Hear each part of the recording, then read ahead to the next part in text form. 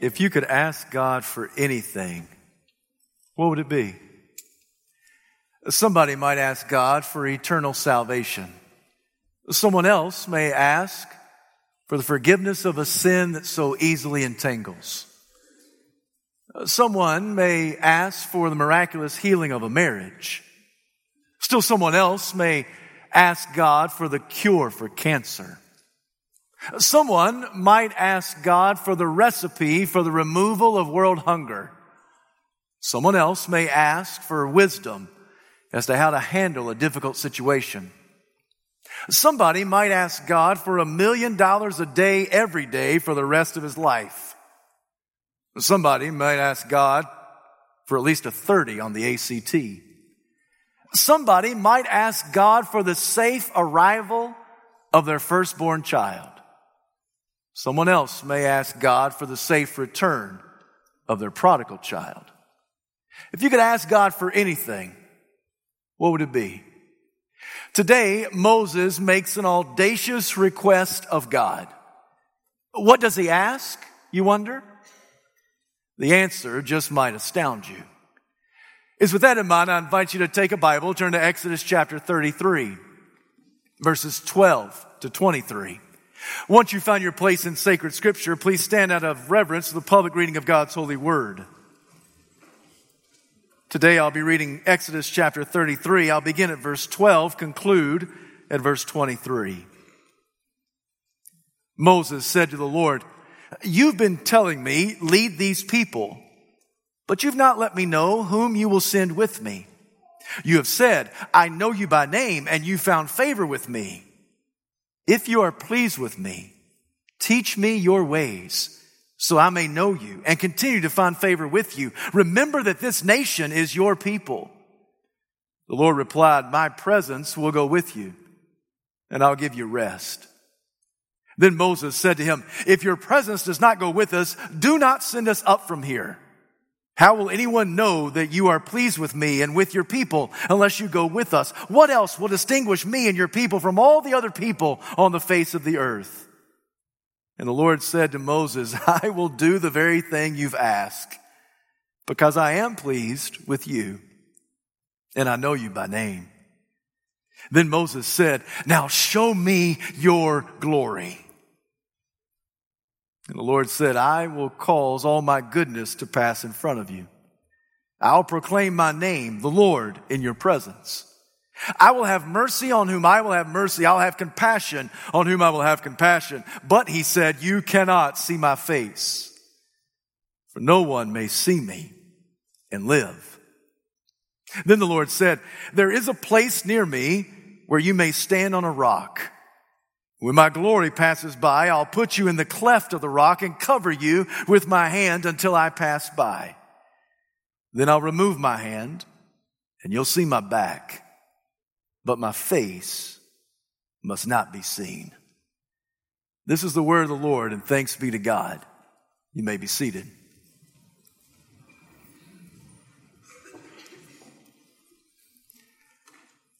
There are some passages in the Bible that are draped with so much mystery, shrouded with so much profundity, that regardless of the number of times you read the story, you marvel at the majesty of God every time you read it, as if it was the first time you read the sacred script. Such is the story before us today. This is a story that has profound, tremendous mystery. It's strategically placed right on the heels of the sacred cow catastrophe.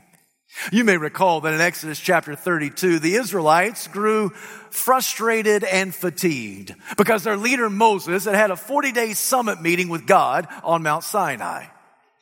They wanted a leader they could see and touch. They wanted a God they could see and touch. So they wanted to promote Aaron. They promoted him and they said to Aaron, "Now make us a God that we can see. Make us a God that we can touch." So Aaron said, "Bring me your gold earrings." He took their jewelry and placed it in the fiery furnace, and there he fashioned a golden calf. When he saw how much this pleased the Israelites, he said, tomorrow we're going to have a sacred worship service for this sacred cow. And the next day they got up and they had a worship service. They sat down and they ate and drank, and then they rose up in promiscuous revelry. When God and Moses heard the promiscuous singing, when they saw the vulgar dancing, righteous indignation welled up inside of both of them.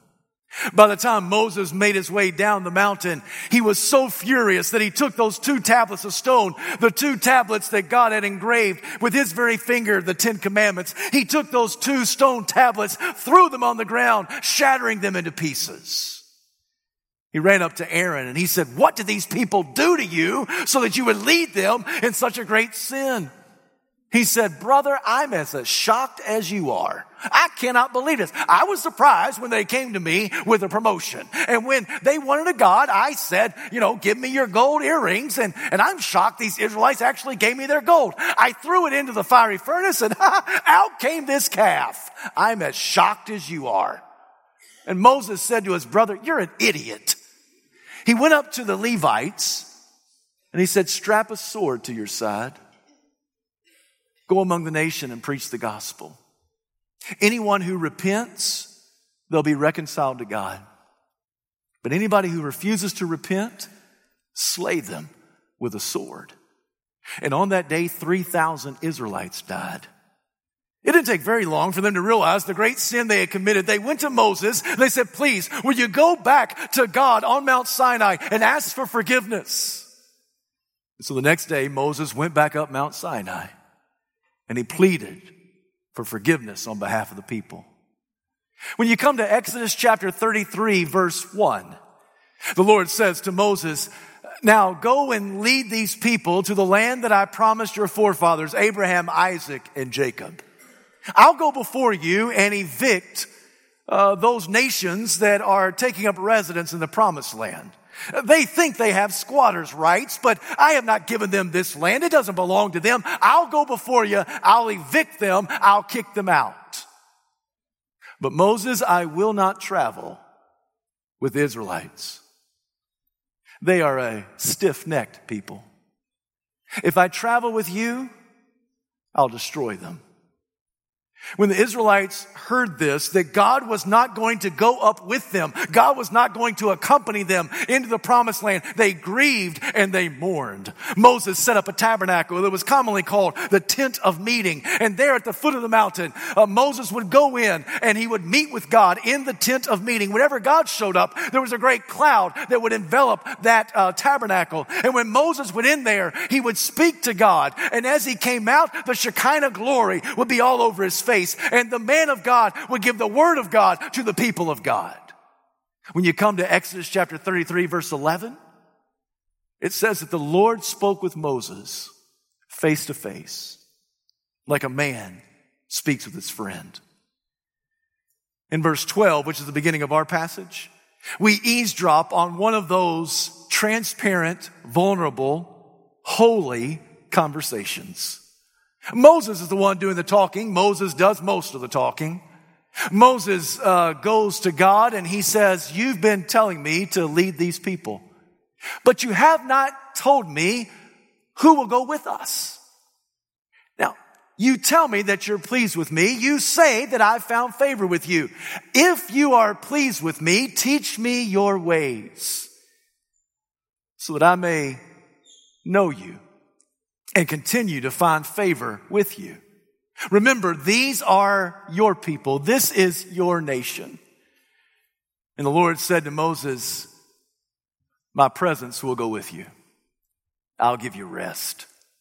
And Moses said, well, that's good. Because if your abiding, guiding presence does not go with us, then don't send us up from here. We're not going to go. Because this is the distinguishing mark of who we are as God's people. For you're the only God who's made the claim that you will accompany your people. No other pagan god or goddess has made that claim that he or she will go with their people. But you're the only God who has declared you will live and dwell among your people. This is the distinguishing mark of who we are as the people of God. If you don't go, we don't go. I'm sure that God kind of chuckled a bit. He said, Moses, I appreciate the passion. I will do as you have asked, because I do know you by name, and I am pleased with you. Moses is feeling pretty confident. He thinks to himself, wow, God's going to go with us. God is listening to me. God is giving me what I desire. Now's the time for me to ask a huge request. So in verse 18, now show me your glory. Moses makes an audacious request. What he's asking is for God to remove the mystery. He wants to see God in his raw radiance. He wants to behold God in his sheer splendor. Now show me your glory.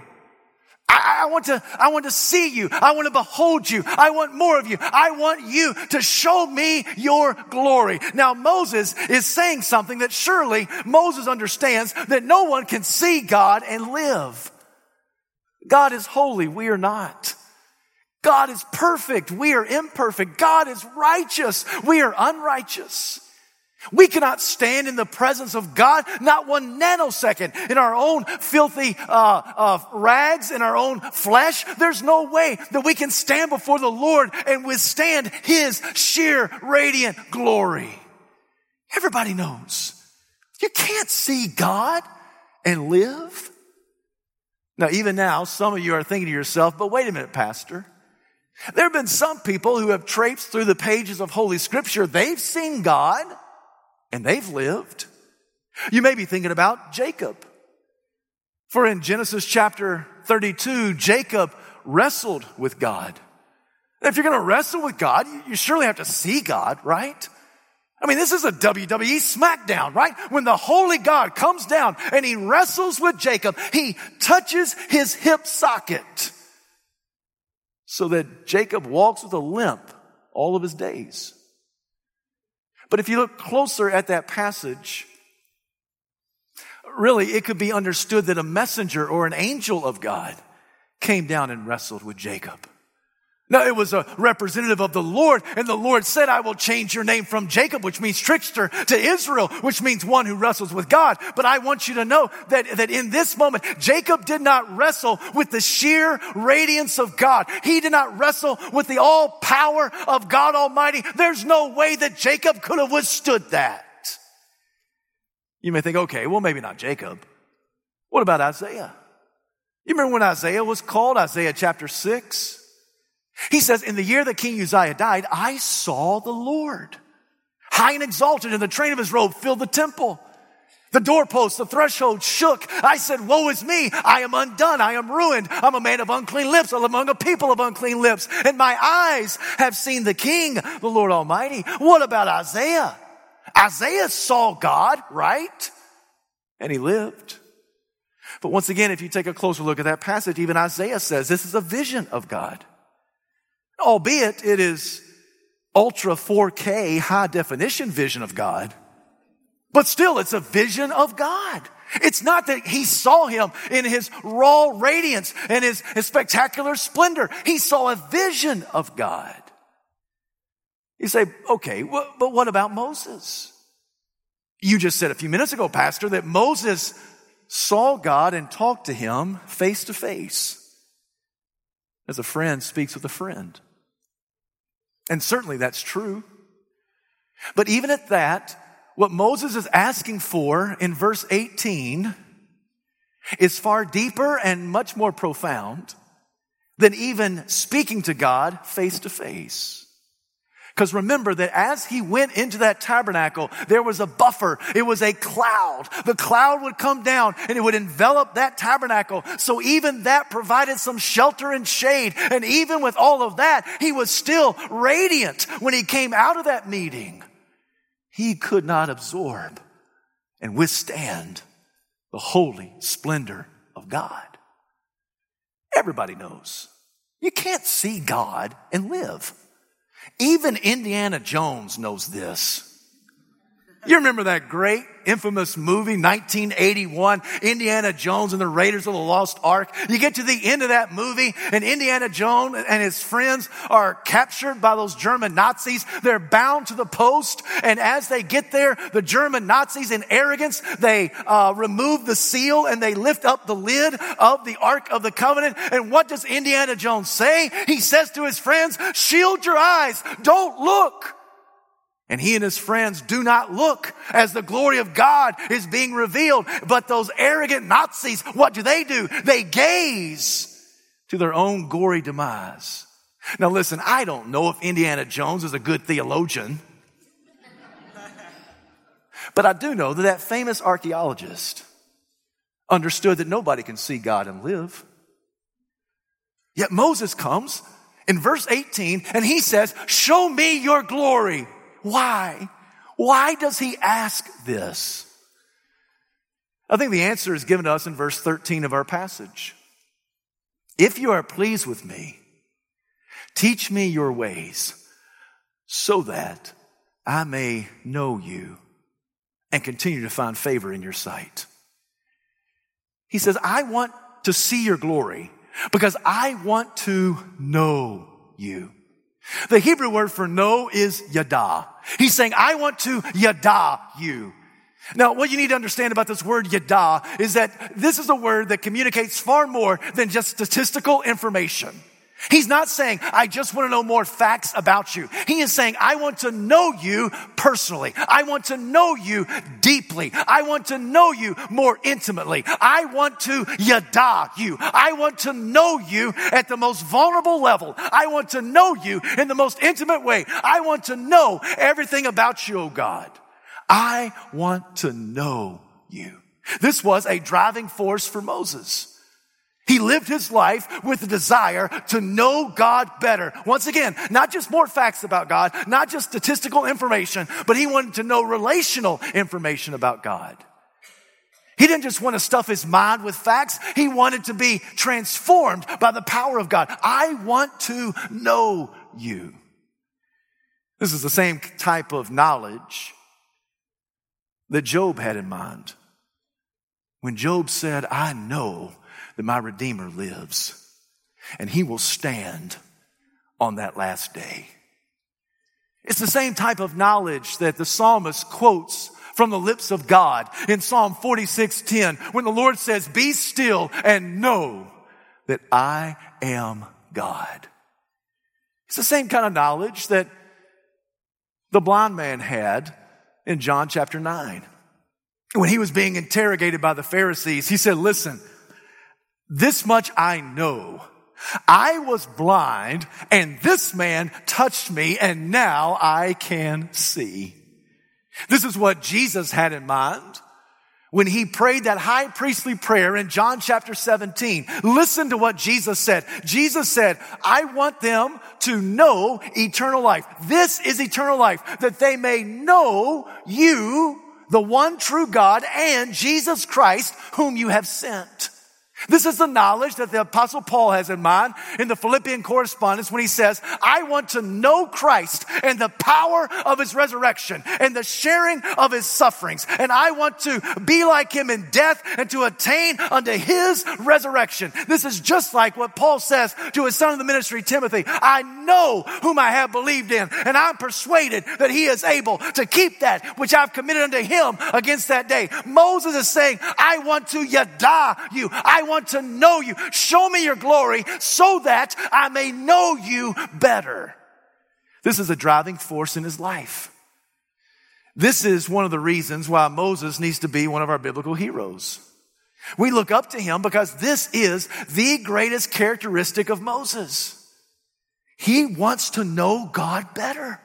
He wants to know God more deeply. He wants to know God, and this drives everything that he does. Therein lies one of the greatest indictments against the church of the 21st century. Because for many of us, we think we know enough about God. We know who God is. We know how he acts and reacts. We know what he expects. We build theological boxes. We put God in those boxes, and we take those religious theological boxes and place them on the shelves of our lives. And whenever we need them, we reach out for them. But when life is going well and we're handling things okay, we just leave God in the box. But when life gets crazy and turned upside down, then we reach for that box in the hopes that it will help. But otherwise, we know about God. We stuff our minds with the things of God, the knowledge of God. We do Bible studies. We do small groups. We have training for the latest, hottest ecclesiastical trends. We know what to do and what to expect. We have figured God out.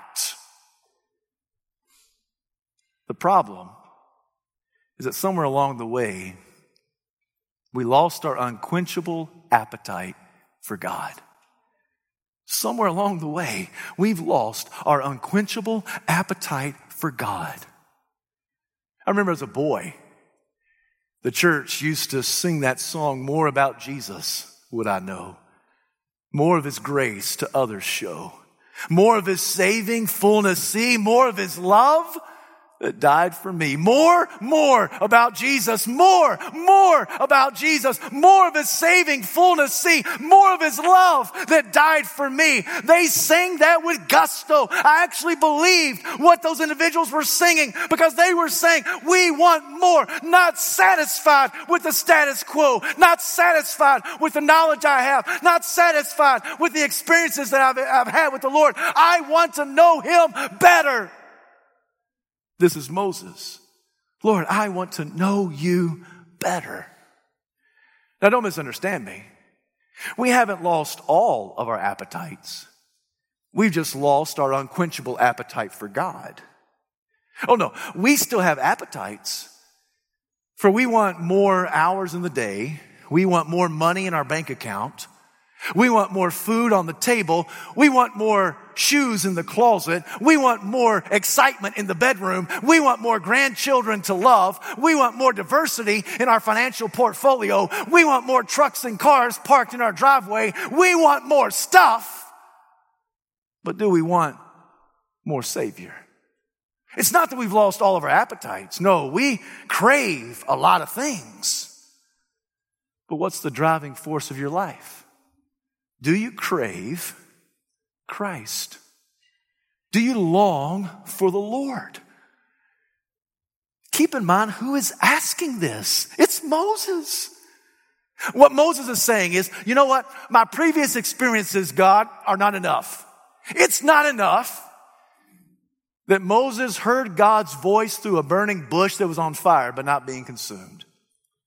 He's saying, it's not enough that I was an eyewitness to the 10 plagues that you sent against Egypt. Not enough that I was part of that glorious emancipation when you liberated nearly 2 million individuals from their Egyptian bondage and captivity. Not enough that I watched how God, you split the Red Sea so they could cross on dry ground. Not enough that I am the one who goes up on Mount Sinai and speaks with you and watches you engrave on tablets of stone your 10 words, your 10 commandments. Not enough that I'm the one who goes in and speaks to you face to face as a man speaks with a friend. That's not enough. I want more of you. You've whet my appetite. I've got to have more of you. It's unquenchable. It's unsatiable. I've got to have more of you in my life.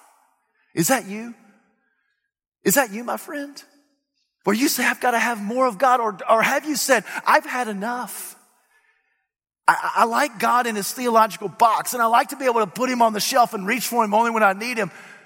But Moses is saying, I want to see your glory because I want to know you better. So remove your raw radiance. Show your spectacular splendor. Show me your glory. In verse 19, God says, I will pass by in all my goodness. I will preach my name, Yahweh, the Lord. In other words, the preacher's going to preach. Can you imagine hearing that sermon? God preaching about God. Can you imagine what that's like? God says, listen, I'll pass in front. All my goodness will go before me, and I will be preaching the entire way. And what am I going to be preaching about? I'm going to preach about me, God says. God is going to preach about God. I will have mercy on whom I have mercy. I'll have compassion on whom I have compassion. But you cannot see my face and live. I'll tell you what, Moses, there is a rock nearby. And when I pass by, I will put you in the cleft of the rock. I will cover you there with my hand. I'll pass by. Now, the reason I got to cover you, Moses, is because you are nosy and you may try to sneak a peek. And you can't sneak a peek and live. So I'm going to cover you up. I'm going to pass by, and when I get a safe distance away, I'll remove my hand and you can see my back. But my face, you cannot see. So much mystery. As I read this passage, I wonder, what did Moses see? What did he get to see? I know what the text says. You've read it. I've read it. He saw the back of God. What does that mean? He saw the back of God. What is that? This is a question that Douglas Stewart asked in his commentary on the book of Exodus. What does it mean to say that God revealed his back to Moses? What does it mean that Moses saw the back of God? It has to mean at least this. Moses did not get to see all that Moses wanted to see. Moses did not get to see all that Moses wanted to see. He could only see his back. He wanted to see his face. Couldn't see his face. Only could see his back. And Douglas Stewart says, to say that Moses saw the back of God is to say that Moses did not see much of God. He only saw his back from a distance. And yet, Douglas Stewart concludes that if you see somebody walking away from you in the distance, you can recognize them if you know them well enough. You can recognize them if you know them well enough. What God may be saying to Moses is, Moses, I want you to contemplate the sovereign stride of God. Just watch as I walk. For I've been walking through your life all the days of your life. Maybe what God is saying is that, Moses, I want you to see my goodness in hindsight. For Soren Kierkegaard said that life is lived forward, only understood backwards. It's not until after we see the hindsight, not until after we see the experience, that then we fully understand it. Maybe what God is saying is, Moses, I just want you to contemplate how good I've been in your life all these years. Because certainly we must conclude that God had been good to Moses. Amen?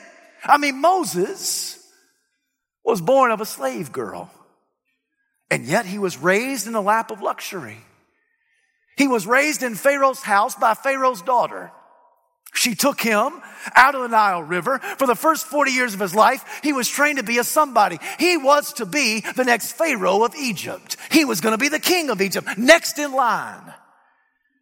For the first 40 years, he was educated. He was trained to be a real somebody. God had been good to Moses. And then that one day came when Moses took matters into his own hands. He saw social injustice. He saw how an Egyptian taskmaster was brutally beating one of the Hebrew slaves.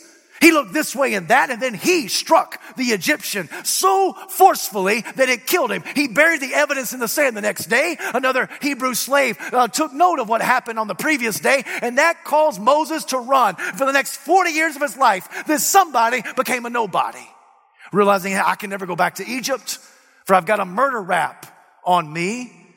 And for the next 40 years, Moses was a nobody. He was a shepherd of borrowed sheep in a Midianite desert. But God had been good to Moses.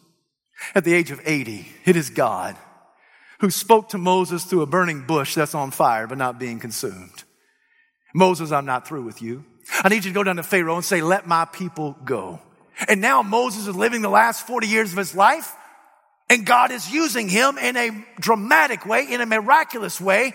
And God is showing Moses, the first 40 years you were a somebody, the second 40 years you were a nobody, but now these last 40 years, let me show you what I can do with a somebody who becomes a nobody. I can transform them back into a somebody again. God had been good to Moses. And maybe what God is saying is, Moses, you can only see my back because I want you to see my goodness in hindsight. I want you to see the stride of the sovereign grace of God. What's said of Moses could be said of you, friend, right? God has been good to you. And sometimes you don't know just how good God is as you're living life forward. It's only as you reflect on life. It's only as you look back in hindsight that you see the goodness and the glory of God. And maybe what God is doing to Moses, he's doing to you right now. He's just reminding you, I have been good to you, the Lord says. And maybe that's what God is doing. But I think there's something else in this passage. I think God is teaching us something. I think he is teaching us how he reveals himself in our lives. Because God reveals himself at the intersection of how much we want of him and how much we can handle of him. I'm going to say that again because y'all didn't get that. See, God reveals himself at the intersection of how much we want of him and how much we can handle of him. Because we're Trinitarian, I'll say it a third time. God reveals himself at the intersection of how much we want of him and how much we can handle of him. That's how God reveals himself. Make no mistake about it. God revealed himself because Moses asked for it. It's simple yet profound. He revealed himself because Moses asked for it. Show me your glory. The case could be made that God never reveals himself to anyone who doesn't want him. God reveals himself at the intersection of how much we want of him and how much we can handle of him. See, Moses said, God, I want to see you. I want to behold you. I want more of you. And God blessed. And God said, I'll show myself. I will show myself simply because you asked for it. Do you want God to show up in your life? Ask for it. Do you want God to show off in your life? Ask for it. Do you want to see a miracle in your life? Ask for it. Do you want God to do something that cannot be humanly explained? Ask for it. Do you want God to answer a prayer in your life? Ask for it. Do you want God to move in a miraculous way? Ask for it. Oftentimes, we receive not because we ask not. This is called St. Augustine to say, God thirsts to be thirsted after. Jesus said in the Sermon on the Mount, blessed are those who hunger and thirst for righteousness, for they will be filled. Those who are going to be filled by God are those who hunger and thirst for God. In other words, they want more of him. God reveals himself at the intersection of how much we want of him and how much we can handle of him. The person that's most responsible for your spiritual walk with God is the person that's seated between the person on your right and on your left. That's right. It's you. Do you want more of God? You can have it. You want God to show up? Just ask him. You want God to do a mighty work? Just ask him. And God will move because he reveals himself at the intersection of how much we want of him and how much we can handle of him. God said, Moses, you can't handle all of me right now. But because you asked for it, I'll give you what you can handle. You can't see my face, can't handle it, but you can handle seeing my back. So I'll reveal myself to the level that you can handle it. Friend, we tell God how much we want of him. He tells us how much we can handle of him. And at that intersection is a glorious exchange. At that intersection, God reveals himself. Now, it's true that God did not show Moses all that he asked for. Not then. Let me see your face. Let me see your glory. Remove your raw radiance, your spectacular splendor. And God says, you can't handle that. I'll give you what you can handle. Moses wanted to gaze, and all he got was a glimpse. How do you handle it when all God gives you is a glimpse? How do you handle that? You want a divine sentence, all he gives you is a phrase. You want a symphony, all he gives you is a few notes on a page. You want a turn-by-turn navigation of the next 20 years of your life, and all he shows you is the next step around the bend. How do you handle it when you want a gaze and all you get is a glimpse? Here's my advice. Don't pout because you can't gaze. Just praise him because you got a glimpse. If all I can handle is a glimpse, then give me a glimpse. If all I can handle of you is a little bit right now, then praise your holy name. Give me what I can handle, because God, I want more of you. I want to see you. I want to know you better. And I want you to reveal yourself. And I know you're going to reveal yourself at the intersection of how much I want of you and how much I can handle of you. So God, please, if all I can handle is a glimpse, give me a glimpse and let me praise your holy name. I wonder, did God answer the prayer of Moses? Did God answer his audacious request? 1,500 years later, in Luke chapter 9, we are told that Jesus and Peter, James, and John went up on a mountain. And all of a sudden, Jesus was transfigured. His clothes became as bright as bleach. His face became as radiant as a flash of lightning. That's what the scripture says, as a flash of lightning. What I think happened is that God, in that moment, lifted the thin veil of the humanity of Christ and allowed his raw radiance of glorious divinity to shine through. And in that moment of transfiguration, two people showed up on that mountain. Do you remember who they are? One is Elijah and the other, Moses. Elijah representing the prophets, Moses representing the law, because Jesus is the fulfillment of both the law and the prophets. And in that moment, what were Elijah and Moses doing? They were staring at the very face, the raw radiance of God himself. They were seeing the sheer splendor of God in the person of the Lord Jesus Christ. And they were speaking about the upcoming Exodon, the great departure that was about to take place at Calvary in Jerusalem. Because in that moment, God said, Moses, now you're ready. Now you can handle your request of 1,500 years earlier. Now you can handle it. Friend, sometimes we pray a long time for what we want God to do, don't we? We pray a long time for the success of a marriage. We pray for the long time for a prodigal to come home. We pray a long time for God to do something. Don't stop praying. Don't stop asking, because in God's perfect timing, he will reveal himself. When does he reveal himself? Where does he reveal himself? At the intersection of how much we want of him and how much we can handle of him. Because it's John who says the Word became flesh and dwelt among us. And we beheld his glory. The glory of the one and only, full of grace and truth. In fact, in Jesus is the answer to the audacious request of Moses. And Moses got to see Christ, and we get to see Christ. And in Christ, we find the sheer glory of God. Do you want more of God in your life?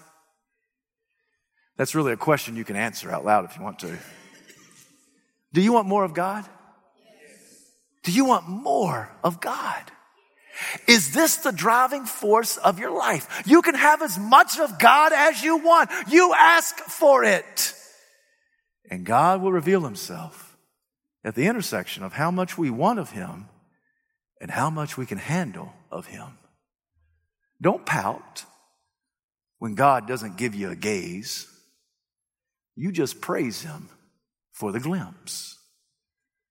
Because I'm just glad today that God has set me on the rock. I'm glad today that God has placed you on the rock of the Lord Jesus Christ. And there we are sheltered in the cleft of the rock, and it is God who gets to dictate what we need and how much we can handle, and He gives us everything that we desire and everything that He desires for us. So this morning, I've got to sit down, and before I sit down, I've just got to tell you that my hope is built on nothing less than Jesus' blood and His righteousness. And I dare not trust the sweetest frame, but I wholly lean on Jesus' name. On Christ, the solid rock, I stand. All of the ground is sinking sand. When darkness seems to hide its face, I rest on His unchanging grace. In every high and stormy gale, my anchor holds within the veil. On Christ, the solid rock, I stand. All of the ground is sinking sand. This morning, do you want more of God? You can have it. This morning, He will reveal Himself at the intersection of how much you want of Him and how much you can handle of Him. To God be the glory. Heavenly Father, we pray and give you this invitation. And oh Father, I know that people are asking many things of you today. And Father, I pray that you reveal yourself to us in proportion to how much we want of you and how much we can handle of you. So, oh God, please show up. Show us your power. Show us your might. Show us your glory. In this place we pray. In Jesus' name, amen.